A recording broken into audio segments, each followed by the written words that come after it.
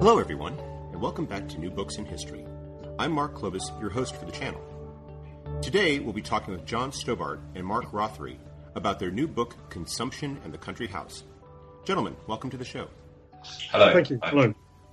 I was wondering if the two of you could start us off by introducing yourselves and telling us something about yourselves. Yeah, hi. I'm a senior lecturer in history at the University of Northampton.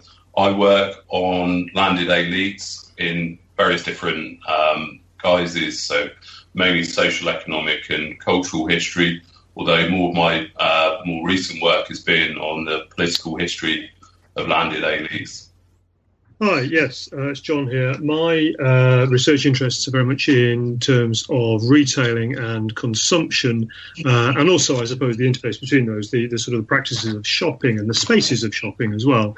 So I'm coming at our project from a slightly different angle. I was at Northampton previously, and now I'm at Manchester Metropolitan University, where I'm a professor of history. Okay. Those two areas sound very distinct. I wonder if you could explain how it was that the two of you came together to write this book. Okay, the kind of the origins of the project are as an ESRC funded project, which we were both sort of working on, and it sort of brought together, as you say, these sort of two complementary sets of interest and I suppose experience and skills as well. So we're bringing slightly different perspectives to bear on the same kind of material. So it's a funded project to begin with, and from that grew a number of articles and finally the book itself. So you came together to write this book, and what was it about the subject that brought it about? I mean, there's been a lot written about country houses. Consumption is a burgeoning field. What is to be gained from studying both of them together? Is it something that is distinct from ordinary consumption in the 18th century, or is it simply adding to a picture that we're currently filling out? I guess the answer to that is kind of twofold, and Mark will fill in some things here as well, I'm sure.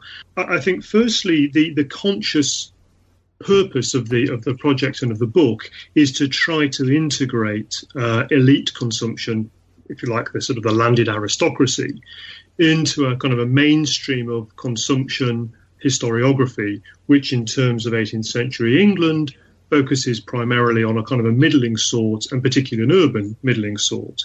So there are lots of things that we know about that as a group. And what the kind of the project was doing was sort of consciously drawing some of those ideas about that set of people and looking at those and how they played out for this sort of landed elite. Because previously the kind of approach to the country house and to the landed aristocracy has focused on rather different areas. In terms of the country house, it's been perhaps a kind of art historical approach, which is fine, and there's lots of useful insights we gain from that. But it gives us a very particular sort of view on the country house as a sort of a treasure house of kind of art and collections, and of the owners of those houses as the kind of the connoisseurs and the collectors, rather than as consumers who might share a lot of motivations and a lot of practices with a whole bunch of other people. I don't know whether you want to add anything to that, Mark. Yeah, I think much of the history of the aristocracy has come at the subject from an economic history perspective, and it's really been focused on the estates and the running of, the funding of, capitalisation of the estates. And in the period that we cover in this book, one big kind of narrative, for instance, is the rise of the great estate, the expansion in the size of estates and their role in the agrarian revolution. But very few studies have actually taken us inside the country house itself. A lot of the social history of this kind is very descriptive. We get a kind of very generalised picture of a wealthy group of people who spent a lot of money were very powerful, entertained with these big lavish dinners and balls and so on. But it's all very sort of static, and it doesn't give us any kind of sort of nuanced understanding of that style of life, or of some of the identities and patterns that kind of form the framework for those. So it fills a very important gap, I think. And I think an important part of that is that kind of dynamism or animation that we're trying to bring to an analysis of the country house. So rather than a sort of a set, static picture, it's consumption as a process. So there are kind of flows of things as well as things that are sat there. And I think that's an important contribution that we can make here. Plus the way in which doing that involves looking not only at the kind of the big ticket items, the furniture, the artwork, and so on, but also the rather more mundane everyday things that keep a house ticking over.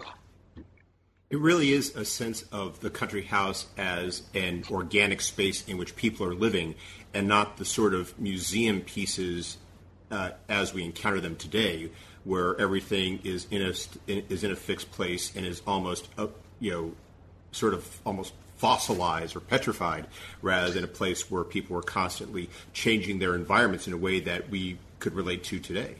No, absolutely. And I think it's a real challenge for organisations like the National Trust to present a house in anything other than that kind of static way. There's certainly a move to try and do that, to kind of animate the house, to make it feel like there are people there or who have just gone out, as it were. So what we're trying to do in the book does kind of tap into a sort of a broader agenda within the kind of the heritage sector, although the two are running in parallel rather than necessarily talking to each other directly. I think it's also worth saying as well that there are quite often assumptions about studying elite groups that in some way it's quite straightforward and easy because the sources are there, they're a literate group, and they left a footprint historically which is fairly straightforward to kind of delineate. I mean, obviously, I would say now that it was very difficult and it was a very tricky exercise, but actually getting to the level at which you can animate these houses, understand the complexities and the layering, the way that they're used, what they represent, and so on, is just as complex. So I think that's partly why historians haven't really analysed this subject in this way before, because it seems like we kind of know roughly what went on in country houses.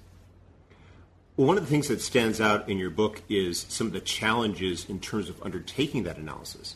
And while your book does broadly address consumption in country houses in the 18th century, you focus in particular on 3 case studies of 3 Midland gentry families. And I was wondering if you could tell us a bit more about those families and how representative they were for their time. Sure. The 3 families that we focus on, and the reason for doing this is so that, as Mark suggests, that there's an opportunity to look at any particular situation in some real depth, rather than just sort of skim over the surface, as it were. The 3 families, then, it's the Lee family of Stoneleigh Abbey in Warwickshire. They're the wealthiest of the 3 families that we're looking at. They're the kind of the Mr. Darcys of our sample. They're sort of worth 10,000, maybe a little bit more by the end of the 18th century, and are living in probably the grandest of the 3 houses, which has a significant extension added to it, the West Range, just at the start of our study period in the 1720s. Second family are the Newdigates of Arbury Hall, again in Warwickshire.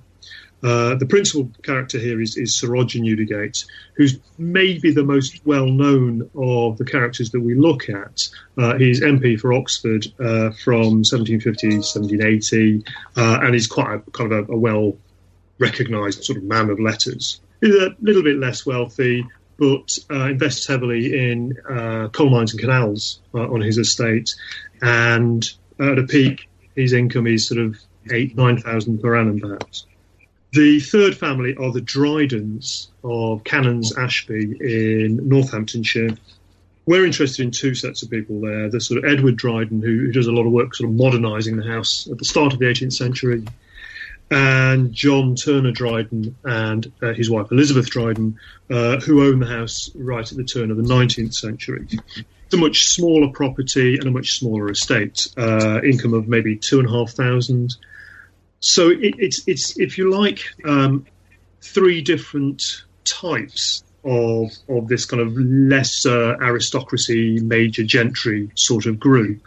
The extent to which they're representative is very difficult to know until you've looked at lots and lots of other families. But I think they're capturing certainly three different types of family that have maybe fallen a little bit sort of under the radar of studies, where we tend to focus particularly on the kind of the big flamboyant noblemen, the dukes of the realm, who are spending very, very lavishly. So we're looking at a group that is sort of one or two notches below that, and I think are certainly more representative, if that's the word, of a larger section of the landed aristocracy. One of the things that you do at the start of the book is you talk a bit about the patterns and rhythms that emerged from examining these three families. And I was wondering if you could tell us a bit about what those patterns were. I mean, was spending just a regular, everyday activity that never fluctuated, or were there differences, and was there any sort of pattern to the differences?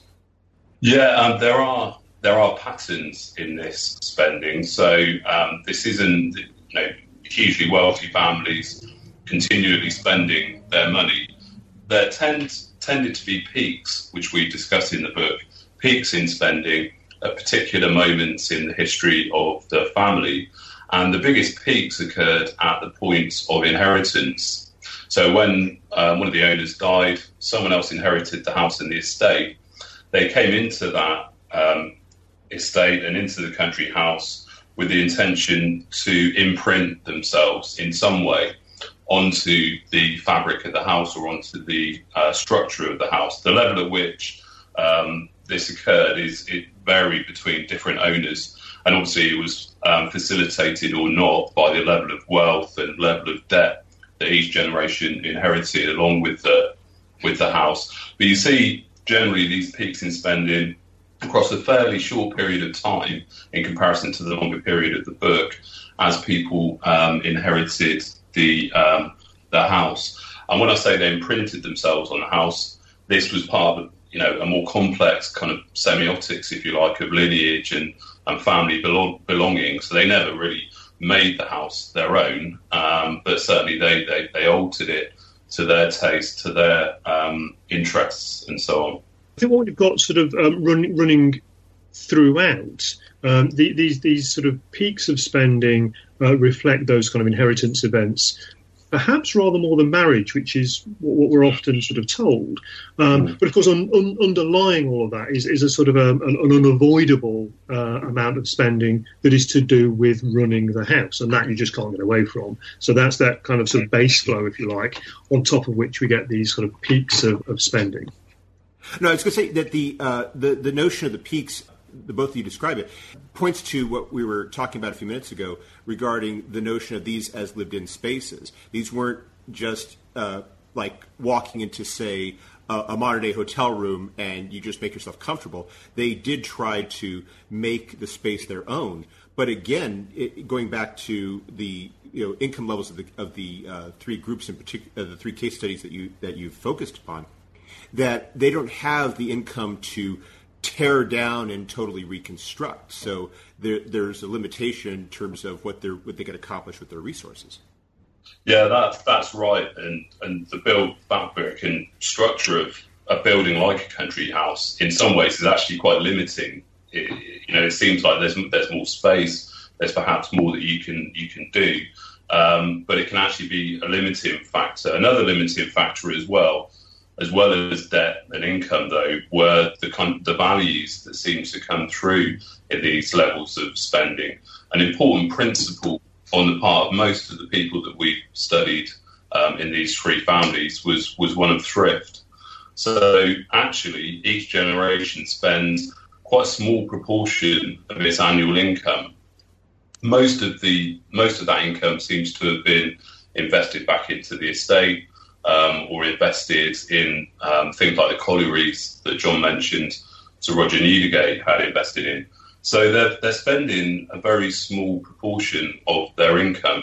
Now, of course, the amount that they're spending on perhaps individual items like jewellery is many, many multiples of the annual salary of the servants that worked in these houses. So, it is extensive in that sense, and in comparison to other social groups. But actually, in terms of the money that they've got, they're not really spending a huge amount of it on the kind of goods that people see in country houses when they go and visit them. And as John said, the majority of spending actually on the house itself went on the more mundane, everyday spending to keep the house running and functioning as a family home. Those peaks can certainly take a family beyond its annual income, but because it's a peak that doesn't happen year on year, you can sort of, if you like, you can overspend one year and kind of make up for that the next year. So there are kind of rhythms in the spending that are accommodated within a kind of a much smoother flow in terms of income. And that was something that both the two of you referred to in the book, is how, especially in the case of the Lees and the Newdigates, there was a perception of the need to live within their means on a year-by-year basis. Yeah, absolutely. I mean, this is part of the responsibility of a country house owner, an estate owner, that actually, in reality, they're tenants for life, if you like. They hold this estate and this house in trust. And actually, the law was set up so that this was the case as well. The system of strict settlement, which is far too dull to go into in any detail, meant that each owner really had restrictions on what they could sell and what they could do with the money that they'd inherited.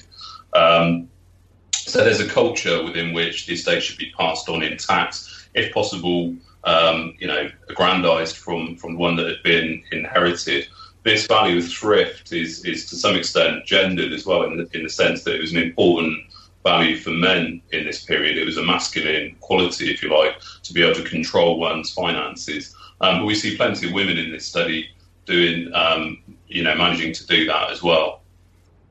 And yet, in spite of the discussion that you have in your book about the notion of everyday consumption, you do spend a chapter talking about the construction projects. And I was wondering if the two of you could talk about how that fits within the overall picture of consumption in the country house. Yeah, I mean, I think there's always, I was going to say a tension. I'm not quite sure that that's quite the right word.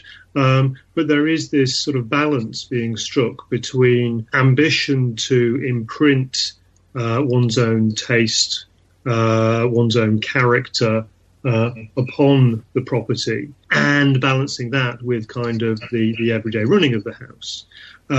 And we highlight in two or three projects in particular. One is the sort of Gothicization of Arbury Hall by Sir Roger Newdigate. He's really a pioneer of that as a sort of an architectural form, and we can see his own hand very clearly in terms of devising the plans and overseeing their execution.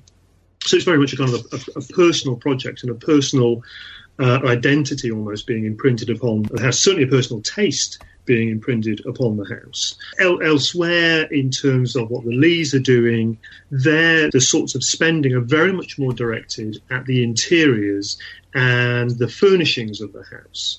So it's a grand design in as much as they are creating particular sorts of living space within the house. Some of those spaces, of course, are for public display.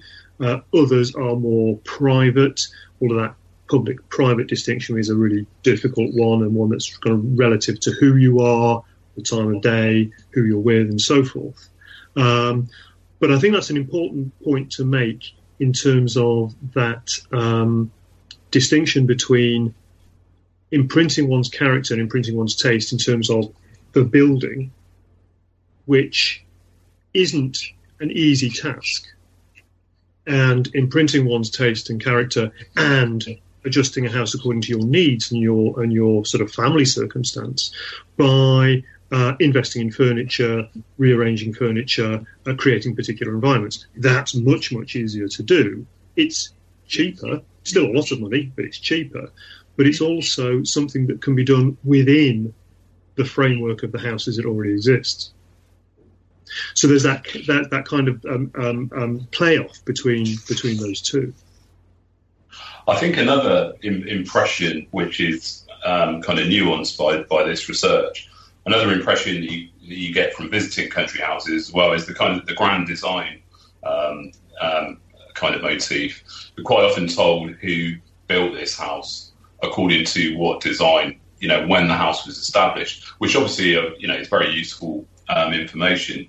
But it gives the impression that this is, in a sense, was a kind of quite straightforward ground-up process, whether the house was built, a little bit of, there was some change in style across time, but essentially what you're seeing is the vision of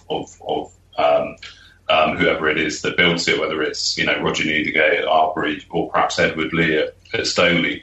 As we've said, though, this is a far more complex, in a sense, a more difficult process to navigate for the owners. And what you see through the houses is actually a very complex sort of layering of identities. And if the country house is, an expression of habitus, if it's an expression of the cultural identity and the cultural power of the aristocracy, it's a very complex, layered message, if you like, that's being sent. You find all kind of mixtures of styles, some Gothic, some classical.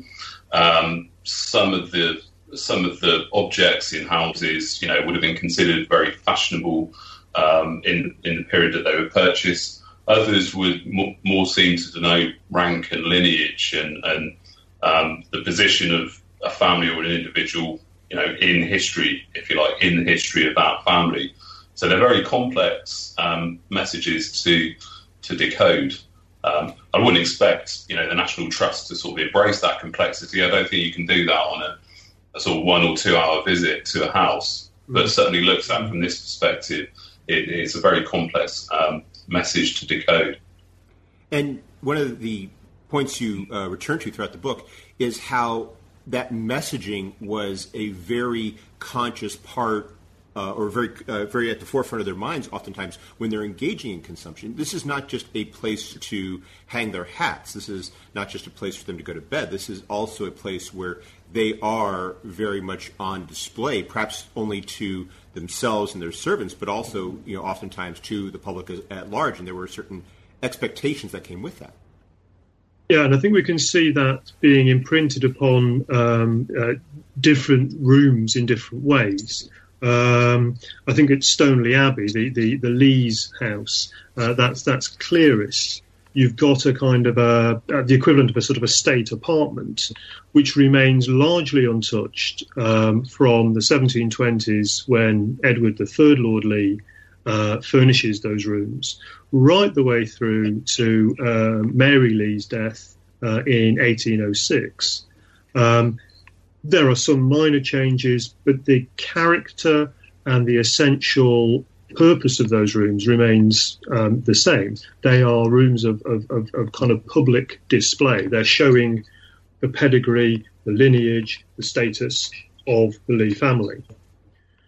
The other side of the entrance hall, you've got another set of rooms that are constantly being changed. Each generation imprints their own taste, their own needs on those rooms. So we see a succession of kind of, if you like, refreshments of those rooms in terms of new furniture, in terms of things like musical instruments, board games and so forth being imported into the rooms to make them much, much more sort of sociable spaces. Those are places where the Lees would socialise with their friends. The other rooms are for projecting a particular image. These are the rooms where you actually live, if you like, and where you socialise, where you enjoy life in the country house. So that's kind of spatial differentiation, I think, is a very important part of understanding the kind of complexity of the country house. Somewhere that's as big as Stoneleigh Abbey accommodates that quite easily. Smaller houses like Canons Ashby, for example, that's a bit more complicated, a bit more difficult to make those clear distinctions in terms of what particular spaces might be about. But even then, we can see attempts, certainly by Sir John Turner Dryden and Elizabeth Dryden at the end of the 18th century, to kind of carve out some of those sorts of differentiations in terms of what their dining parlour is about, a very sort of public-facing room, and their what they term their kind of drawing room, an upstairs room, interestingly enough, which was very much more about that kind of sociable living, had very sort of modern, inverted commas, fashionable furniture in it. So even in those small houses, there's an attempt to do this kind of spatial differentiation. We've been talking a lot about the spaces in terms of a redesign. I'd like to shift the focus now to the topic of everyday consumption, which consumes a great part of the book. And here we see not just different patterns because the focus is different, but we also see a oftentimes wider range of individuals making these decisions. And who exactly was involved, and what were they consuming, and in what ways was the consumption shaped by maybe different individuals, different needs, and different circumstances? I guess here the thing to do to begin with is maybe just to sort of outline the kinds of things we're talking about in terms of this sort of rather more mundane everyday spending. That would include food and drink. It would also include fuel for heating the house, candles for lighting it, the costs of maintaining, the costs of cleaning the house, costs of making repairs, stocking the kitchen with equipment, and so on. So it's those sort of everyday things that are to do with how a house is run. Quickly, could you speak perhaps a bit to the scale that we're talking about here? I mean, roughly how much are they consuming on, say, a monthly basis or perhaps a weekly basis in terms of, say, food, fuel, and so forth? That's a really difficult question to pin down, because the rhythms of spending here, there's a kind of a base flow, but month on month there could be quite a lot of variation. It might account for something like a third of the spending overall, but that could vary quite a lot month on month, depending on whether the family's in residence, for example, or whether they're in their London house or away on tour or something like that. But it also seems to reflect quite a careful bit of stock keeping, if you like, probably by the housekeeper in most instances. So there are sources that we've been using that indicate the level of stores held within some of these houses. And we can see a kind of a rhythm of spending that reflects the level of goods within those stores. So, how many candles have we got? Do we need to buy some more? How much tea is there? When do we need to replenish those supplies? There's obviously a very careful calculation going on. There's not sort of, we put in a regular order for candles and they come in every week or every month. It's much more of a sort of a measured process. And in that, I think it's the housekeeper that plays a crucial role. And I think one of the things we're doing here is highlighting some of these, if you like, other individuals and the role that they will play in terms of determining some of the rhythms and certainly some of the choices in terms of who goods might be acquired from. So the housekeeper, certainly at Stoneleigh Abbey and at Arbury Hall for the Lees and the Newdigates, has a great deal of scope in terms of determining who it is that they are buying, that she is buying particular sort of provisions from on a sort of a daily, weekly basis. and they then present their accounts to the owner of the house, maybe quarterly, maybe twice yearly, usually quarterly. So they are determining the spending. They are engaging with particular tradesmen, and they're having their kind of accounts signed off and their spending reimbursed by the owner of the house.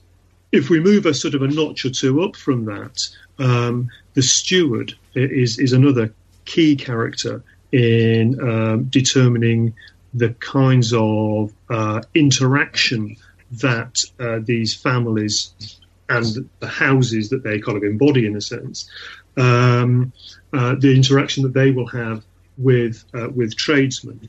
And again, at the Lee family, Stoneleigh Abbey, that's certainly the clearest example we have of this. A guy called Samuel Butler, who is the steward of the house for several decades in the later part of the 18th century. He's engaging with tradesmen. He's the one who, for example, when there's a complaint made about the quality of furniture that comes into the house, it's him that engages with the supplier. It's he that corresponds, not the owner of the house, not Lord Lee. There's also plenty of evidence that they are in some ways responsible for monitoring the activities of workmen who are in the house, installing new furniture, doing repairs, whatever else it might be.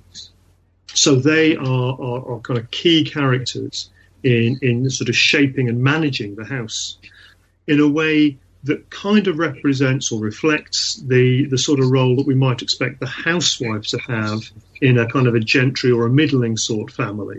The kind of the household economy is the responsibility of the housewife, that day-to-day management of the house. Well, here it's the role of the steward, and alongside him the housekeeper. So these sort of servants, senior servants, playing a key role in terms of shaping consumption.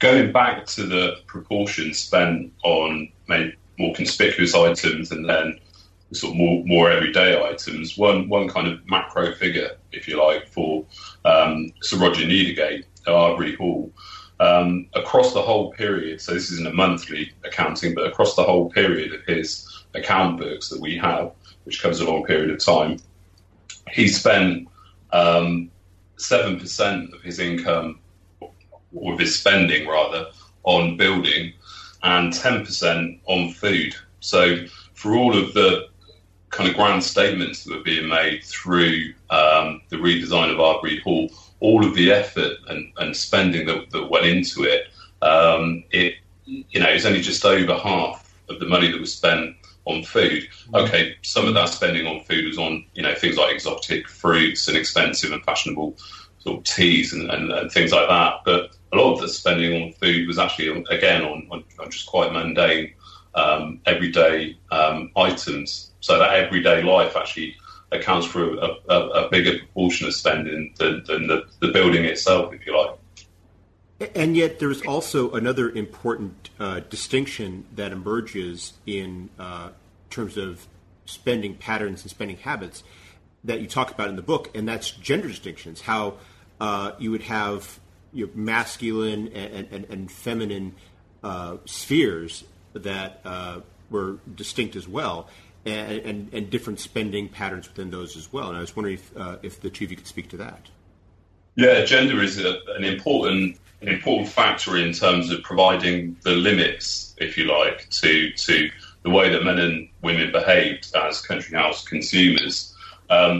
Women in these houses were very powerful, very wealthy women, certainly more privileged than the majority of men in British society at this time, but they were part of a patriarchal system that still defined to a certain extent what the limits of their behaviour was, what the limits of their choices and autonomy were. So you see different types of responsibilities kind of channeled to men and women, and different types of identities expressed to a certain extent through their spending. And some of this is quite orthodox and what you'd expect. So men were more likely to collect books, to spend money collecting books, to spend money on the fabric of the building. architectural changes to the house, and so on. Men had more autonomy, in a sense, over their spending, and they were in what you might call kind of global overall control of the spending in the house. Women were more likely to be involved in the everyday running of the household. So the kind of things that we've just been discussing, the kind of everydayness of the country house, paying the servants wages, interacting with the senior servants, perhaps buying the servants clothing and so on. And they had less autonomy, and they seemed to have, and they had less, quite straightforwardly, less money to spend as well, less control over spending. Within that, though, there are some nuances and some complexities, and it's far from straightforward in a gender sense. So the kind of things that men spend money on vary between different men because they had different tastes and different interests and so on. That might be different men within the same family, or it could be between different families. So a good example, for instance, is Thomas Lee and his son Edward Lee. Thomas wasn't, or doesn't seem to have been, very interested in collecting books. He spent more money on clothes and on dress and so on. Edward, by contrast, was far more interested in collecting books. He spent very little on clothes at all, and he spent a lot more than his father on building works and alterations to the house. That may be because of the financial situation of the family at the time between those two owners, but it can't explain all of those distinctions. So really, in a sense, elite men had more autonomy about the way they express themselves as men, about the way they express their masculine identities. And you see those variations then coming through in the different kind of spending patterns. But at the same time, we shouldn't stereotype women in the country house either, and the sort of the limitations that were placed on them. They spent large amounts of money, and they seem to have, they obtained and sourced goods from, in some cases, from different suppliers than their husbands had. So they worked, they were operating in, to a certain extent, their own consumer kind of universe away from men. Another complication as well is in terms of single women. Not all of the women in this book were married, or, in the case of Elizabeth Dryden, she became a widow after her husband's death and had a lot more autonomy over her spending, where she was investing money and so on, albeit in very restricted context because of the debts on the estate at the time. But perhaps the best example is Mary Lee, who's the owner or the tenant for life of Stoneleigh Abbey between 1786 and 1806, and effectively had complete autonomy and control over what was spent, what kind of goods were purchased, what was done to the house, and so on. And she's left quite a significant footprint on Stoneleigh Abbey in terms of the changes she made to the house and the kind of life that she lived there. I think it's worth saying that these aren't unusual examples because of rates of mortality in this period. Although divorce was very, very, very rare, but because of rates of mortality which are far higher than they are today, many women were left single and in charge of the estate. Some of them married again, and therefore they're kind of re-entered into a patriarchal relationship and context and so on. But not all of them did. So Mary and Elizabeth represent a large number of country house women who were in control of finances and had a level of autonomy that we might not necessarily expect in women. And what I think is particularly interesting when we look at Mary Lee in particular, but Elizabeth Dryden also, is the way in which a kind of a gender identity and a status identity become kind of mixed up together. So that things that we tend to think of as male areas of spending on the estate, for example, then pass on to the woman. So are they male areas of spending that the woman is now engaged in. So is she engaged in male masculine spending, or is it? And I think this is probably what we would argue: is it that there are these areas of spending that are to do with land ownership? Now they're generally attributed to the man because in a patriarchal society that's how the accounting and the legal process works. But actually, they're not necessarily kind of masculine areas of spending. They're areas of spending that are to do with status, to do with land ownership. And whether it's the man or the woman that takes those on, kind of is almost a demographic accident as much as anything else. Mary's left as the only person who can inherit the estate. She takes on all of those things as well. I did find Mary and Mary Lee and Elizabeth Dryden, two of the most fascinating individuals in that book for that very reason, because there you're seeing almost a centrifugal separation of the duties of the head of the household and the more specifically masculine gendered expenditures, because they had to do the one as the heads of the estate, or life tenants, if you will, but they did not necessarily have to engage in a lot of, or maybe could not have engaged in a lot of the more specifically masculine gendered spending habits of that particular group of society. Yeah, Elizabeth puts a quite clever kind of inflection on this when, after her husband has died and they've spent beyond their means, they're one of the few people in this book who do this. And Elizabeth is left with the debts and corresponds with the suppliers who are asking her to settle the bills that have been left after her husband's death, and essentially claims, perhaps, truthfully, but certainly in a very kind of calculated way, it seems, that these are her husband's debts. She didn't have the power to make these decisions, so they've come to the wrong person, and they should understand that she's neither got the income or actually the ability to pay these debts. So those gender identities could be used in quite useful ways, sometimes by these women as well, as they were undoubtedly by men in perhaps equivalent situations. And the other aspect, of course, I think that needs to be kept in mind is the degree to which, when these women did engage in that spending, how sometimes it was filtered through their servants. So if they were playing that role, they might be working through the steward, or through, in the case that you describe of dealing with, say, horses and carriages, they're dealing with suppliers through the groomsmen. Yeah, I mean, I think a lot of the specific interaction that is going on between the spending that's happening in Mary Lee's name and the actual tradesman who's supplying those goods or services. Yeah, I think it's clearly not Mary herself who is going along and ordering the carriages or the harnesses or so forth. The carriages maybe, but probably not all the harnesses and whatnot. Yeah, the groom is involved in that. And as we said before, the steward takes on a large role in terms of the kind of the day-to-day interaction with tradesmen. But we need to be a little bit careful, because that's a role that Samuel Butler, the steward at Stoneleigh, that's a role that he fulfilled for Mary's brother, Edward, the fifth Lord Lee. So it's not just a question of Mary as a woman not engaging with these tradesmen. It's a question of a landed aristocracy not engaging with these tradesmen necessarily in a direct sense.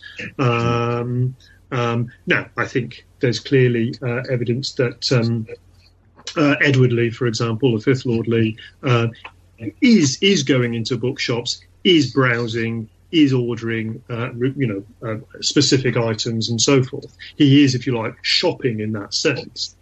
Equally, there's evidence that Mary is doing that with some of the things that she's acquiring. But for a lot of these things, they are dealing through a senior servant, or maybe they're dealing with tradesmen sort of via correspondence, for example. So there's a sort of a variety of arrangements that cut across these kind of gender divides, and are maybe structured more by the nature of the goods that are being bought than necessarily the identity or the gender of the person who's doing the ultimate buying, who's paying the bill. You bring up one final major aspect of the book just now, John, which is the discussion that you have about the suppliers and the spaces where consumption took place. And I was wondering if you could, if the two of you could speak a bit to that, who these people were, from whom they were purchasing these goods, and where this consumption did take place, because a lot of this could not take place in the country house or on the country grounds, or sometimes even in the immediate environment. It had to go much further afield. Yeah, I think there's a kind of a myth of a sort of a self-sufficient estate, which is just that. It's a myth. I mean, there are a lot of things that an estate could supply in terms of building furniture, in terms of food, in terms of drink, but equally there's a huge amount that, of course, it couldn't supply, from things like tea through to clothing, through to carriages, silverware, or, you name it. There's a huge amount of things that needed to be bought in. Some of those, of course, were acquired from the immediate area around the country house. So it's a major economic sort of beneficiary to the locality. You've got sort of anything from blacksmiths and masons through to the people who are supplying the provisions via the housekeeper. All of them are benefiting in some way from the presence of the country house and the owners in the country house doing that spending. The families that we've been able to analyse their spending in kind of detail, the Lees and the Newdigates, the vast majority of the suppliers that we can identify are in London. A huge proportion of those that we can identify, it's sort of 80% or so of the suppliers and of the goods are coming from London. So it's a major role that London is playing in the supply of these places as well. And the ways in which those relationships might be built would be many and varied, depending, again, I think, very much on the character of the goods being acquired. So some might be dealt with largely by correspondence. Some undoubtedly involved visits to the shops themselves. I've already sort of alluded to Edward the Fifth Lord Lee visiting shops, bookshops in London, and we have sort of letters that kind of indicate that he's been kind of browsing the shelves and noting down some of the volumes available. We know from Sir Roger Newdigate's diaries that he's a terrific walker. Would walk the streets of London, would walk his estate. He walked an enormous amount, and we've got some of the itineraries almost that he would follow. And they take in a variety of venues, but amongst those are shops that he's dropping into to leave a watch to be mended, for example, or to look at some silverware or whatever it might be. So being there in person is tremendously important. And that kind of access, direct access to London suppliers, is very, very important. But of course, it's made an awful lot easier because London isn't necessarily a place that's a long way away. Clearly, it's a long way from where the country houses that we've studied, where they're located. It's 100 miles or so. But each of the families has a house in or near to London. So some of the year, in the case of Mary Lee, maybe 9 months of the year, she's spending in a London house. So local spending in that sense is in London, or in her case, it's in Kensington. And to give an idea of the sort of the magnitude of that, she spends something like £1,300 just on things like meat, poultry, fish, candles, and so forth, amongst the shopkeepers in Kensington. So it's a huge kind of input. That's over about a sort of a 5-10 year period. So there's a huge input into that kind of local economy. But that local could be Kensington, it could be London, or it could be Stoneleigh or Arbury. So where a particular family is located would impact on where that spending takes place, but also the sorts of relationship that would be experienced between the shopkeeper and the landowning shopper, if you like. Two things I'd add to that. I think in terms of sort of the regional spatial dimension here, we need to be very careful. As John said, the majority of suppliers we identify were in London. It's much more difficult because of the sources to find them in the local regional area. But Arbury Hall and Stoneleigh Abbey weren't really that far apart. They're spatially pretty close to each other. About 15 miles. Yeah. Although some of the suppliers in the local area, or the regional area, if you like, overlap, they don't really share in the same kind of regional cultural consumption, it seems. In terms of who they're purchasing these goods from, they seem to move in different circles. Perhaps they didn't like each other, so they just avoided each other and didn't go to the same people. It's quite interesting in that regional context. They're actually going to quite different people. I suppose on the bigger scale as well, one thing that's not absent, but not very conspicuous in either of those houses is the kind of broader colonial and imperial context, which we're being led to believe increasingly was very important in the country house, that they were expressions of this wider colonial world. And what we actually see is a much stronger kind of imprint and footprint from Europe and from the Grand Tour and so on. That may be something specific about these two families. It does seem interesting that across this period when the empire is really expanding quite significantly, becoming more and more important in terms of trade and so on, that doesn't seem to be represented in two houses. Yeah, I mean, we have things like, they are drinking tea and coffee, they are buying sugar, of course they're doing this, so they are engaged in that kind of colonial enterprise in that sort of way. But in that sense, so is everybody else in the country. These are not, and that's an interesting thing. It kind of links their consumption to that of other social groups, of course. But it's not, as Mark says, it's not a question of these being sort of places that are profoundly influenced or consciously influenced, I think, by empire or by ideas of sort of the exotic. Mary Lee in her room at Stoneleigh Abbey has some Chinese wallpaper and some small kind of Chinese landscapes. There's a few bits and pieces of Chinese sort of porcelain figurines, but it's a very small element in a much bigger sort of English/European and primarily English, I think, material culture that seems to characterise Stoneleigh Abbey in particular, I think. Fascinating. Well, we've taken up a lot of your time. Before we go, I was wondering if the two of you could tell us what you're working on now.